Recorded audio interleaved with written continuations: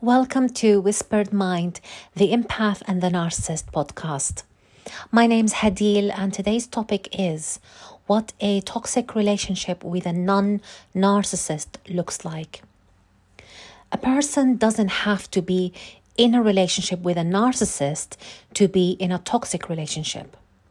Granted, a relationship with a narcissist is guaranteed to be toxic, but relationships can also be toxic with normal or empathic people. What defines a toxic relationship? This relationship could be full of disagreements, arguments, fights, problems, conflict. There's a lot of negative energy, bad feeling. The impact on the individual or the couple within the relationship is that it's very stressful, anxiety-inducing, worrying. They could be feeling insecure about the future. There's a lot of instability. The relationship could even be quite volatile. Of course, relationships are unique and the dynamics vary from one relationship to another. But if there's uncertainty and a lot of negativity, if the relationship brings out the worst in people in terms of character traits or behaviors, or the relationship triggers a lot of negative emotions, it's quite reactive, then that's not a good place to be.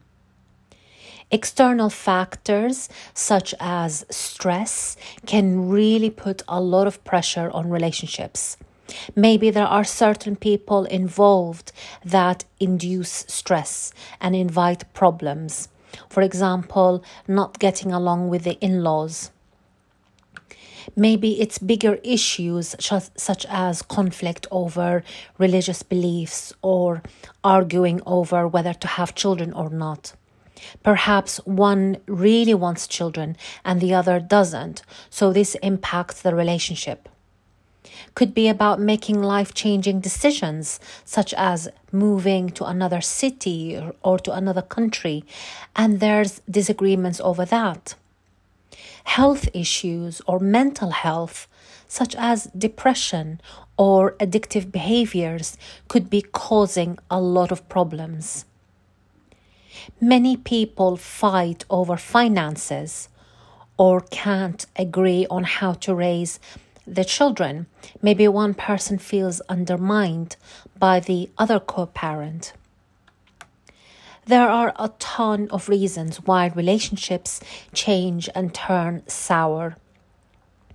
Even if they used to be so good at one time, in long-term relationships, people can change and evolve if one individual changed. And what I mean by that is they evolved in their thinking, in their beliefs, in the way they view the world, in their goals, dreams, and aspirations, in the direction they want to steer their lives towards. If their partner isn't on board or isn't understanding or supportive, that can create conflict and certainly become problematic. Even the best relationships can go through a rough patch and reach breaking point. The best relationships can turn toxic, and a toxic relationship isn't a good place to be. It isn't good for our mental health, for our emotional well-being. It isn't good for the way it impacts those involved, especially if children are around that. Toxic relationships bring out the narcissistic traits in us. Narcissistic traits such as being argumentative, wanting to win arguments, to hurt the other person because we are really hurting, to take out the stress and frustration that we're feeling onto our partner. Maybe we're wallowing in self-pity and are disregard our partner's feelings in the process. Perhaps we're angry and are in a constantly reactive mode. We're feeling overly sensitive, overly emotional. Rational thinking is non-existent and is being overtaken by our emotional thinking. The most important component to turn the relationship from toxic to making it into a good, healthy relationship is, well, there's more than one component. One, for both individuals within the relationship, they must want the same outcome, which is to be in a happier place and for the relationship to be normal again. And for that to happen, both individuals must do the work. And doing the work requires a good level of self-awareness on both sides, knowing what good things you bring into the relationship, and also what you bring in that creates problems. For example, habits or attitude plays a big part. Listening to your partner is also key, because your partner will tell you what upsets them about certain things that you do or say, and vice versa. So that leads me on to the next key component, which is communication. Listening and communication, and being respectful. Healthy relationships, unlike toxic relationships, are about give and take, are about wanting to reach a healthy outcome. It's not about winning or getting the upper hand. It's not about I'm right and you're wrong. It's about taking ownership for the things that we do and say. It's about taking accountability. It's not about you versus me. It's about you and me versus the problem. I heard that before and I really liked it. When these components are present, relationships that have become toxic can definitely be salvaged and changed. And I know that from personal experience. I've experienced it and I've seen it. I've also seen it work. I've seen relationships change and improve. When these components, or at least one of them, is missing, then it can be very hard to salvage the relationship. A relationship with a narcissist cannot be salvaged because of the nature of the relationship. Narcissists are emotionally abusive people and they are toxic. Therefore, they are incapable of behaving like normal people. They cannot contribute to a relationship in a way that defines the relationship as healthy. So I want to be really clear on that. If you're stuck with a narcissist, somebody who is lacking in empathy, who's emotionally abusive, your best course of action is to leave for your own sake.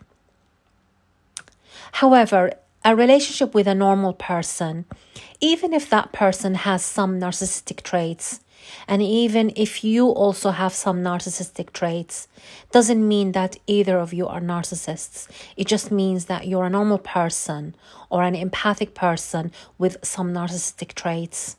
And that's quite normal. This kind of relationship can work as long as the key components are present, which is both wanting the relationship to work, to thrive and be healthy and be good. Both of you want to be happy and get from the relationship what you're looking for.